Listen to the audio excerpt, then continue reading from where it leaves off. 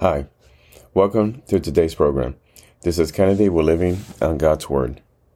Today we're going to be reading John chapter 8 from the Jesus Bible NIV edition, review key takeaways, and end our session with a prayer. But Jesus went to the Mount of Olives. At dawn, he appeared again in the temple courts, where all the people gathered around him, and he sat down to teach them. The teachers of the law and the Pharisees brought in a woman caught in adultery. They made her stand before the group and said to Jesus, "Teacher, this woman was caught in the act of adultery. In the law, Moses commanded us to stone such a woman. Now what do you say?" They were using this question as a trap in order to have a basis for accusing him. But Jesus bent down and started to write on the ground with his finger. When they kept on questioning him, he straightened up and said to them, "Let any one of you who is without sin be the first to throw a stone at her." Again, he stooped down and wrote on the ground. At this, those who heard began to go away, one at a time, the older ones first, until only Jesus was left, with the woman still standing there. Jesus straightened up and asked her, "Woman, where are they? Has no one condemned you?" "No one, sir," she said. "Then neither do I condemn you," Jesus declared. "Go now and leave your life of sin." Dispute over Jesus' testimony. When Jesus spoke again to the people, he said, "I am the light of the world. Whoever follows me will never walk in darkness, but will have the light of life." The Pharisees challenged him. "Here you are, appearing as your own witness. Your testimony is not valid." Jesus answered, "Even if I testify on my own behalf, my testimony is valid. For I know where I came from and where I am going, but you have no idea where I come from or where I am going. You judge by human standards. I pass judgment on no one. But if I do judge, my decisions are true because I am not alone. I stand with the Father who sent me. In your own law, it is written that the testimony of two witnesses is true. I am one who testifies for myself. My other witness is the Father who sent me." Then they asked him, "Where is your Father?" "You do not know me or my Father," Jesus replied. "If you knew me, you would know my Father also." He spoke these words while teaching in the temple courts near the place where the offerings were put. Yet no one seized him, because his hour had not yet come. Dispute over who Jesus is. Once more, Jesus said to them, "I am going away, and you will look for me, and you will die in your sin. Where I go, you cannot come."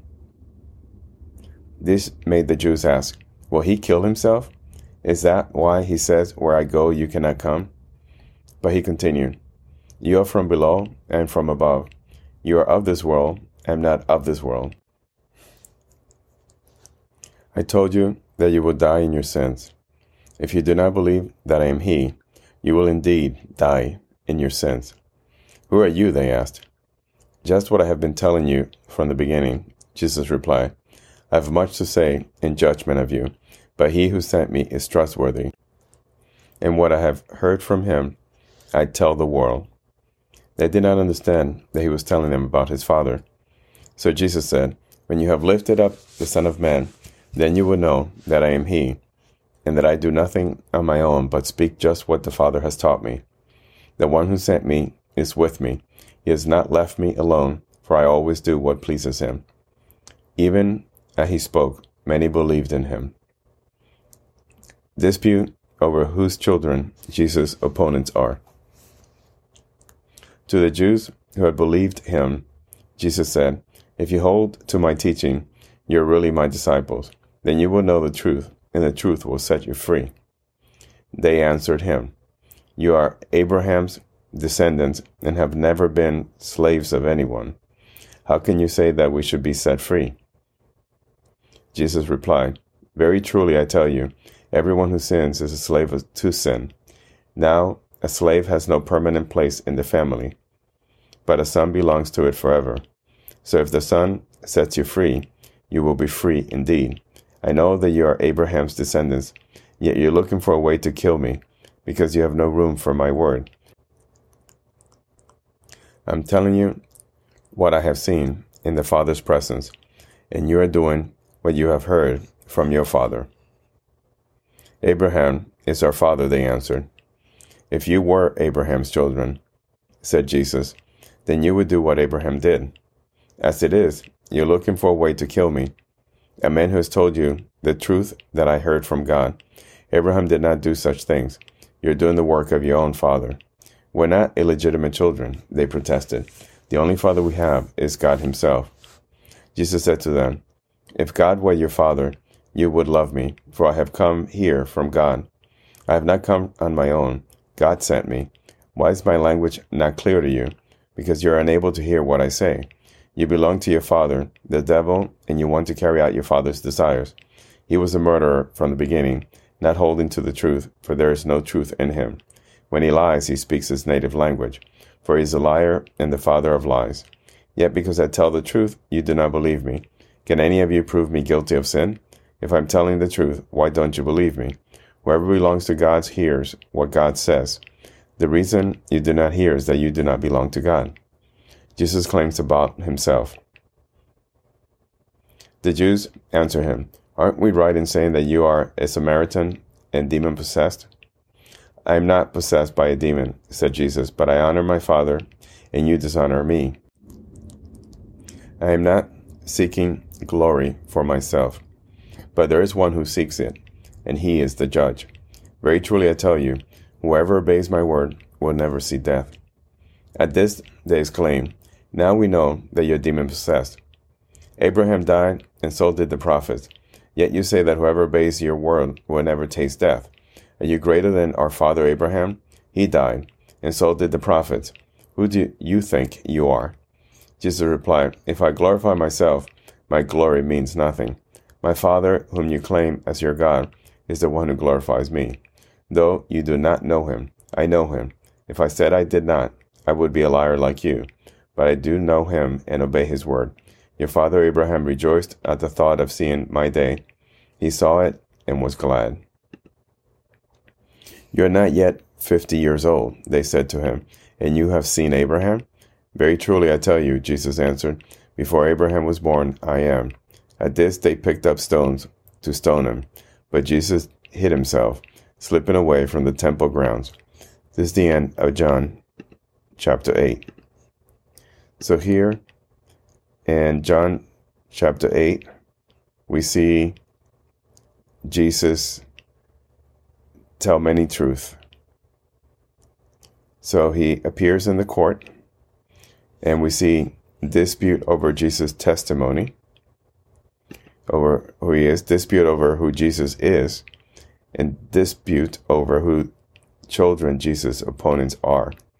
Jesus is very clear that they're not Abraham's children, that they're children of the devil, of evil, because that's what they do. And then they refuse to understand or listen to Jesus' claim about himself, that he comes from God, and that he was before Abraham was born. So let us pray. Lord, thank you for these amazing words that you put in front of us today. They're hard to understand if our hearts are closed, if we don't have the Holy Spirit inside us. But we know that you are the true God. You are the Son of God. You are one of the Trinity. Lord, we understand that you were in existence at the beginning of time, and that you will be in existence at the end of times. Lord, we want to be your children. We don't want to be the children of evil. We want to be the children of the light. Father, take us in. Open our hearts. Open the way that we interact. Help us pull back our ego. Every day we fight the ego to control it, to keep it from getting in the way, to keep it from loving others the way they want to be loved. Lord, everybody is screaming to be loved, and we're screaming to be loved at the same time. And that keeps us from loving each other.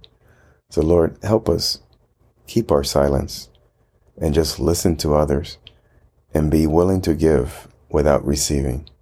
And in that act alone, maybe our voice will be heard for the first time.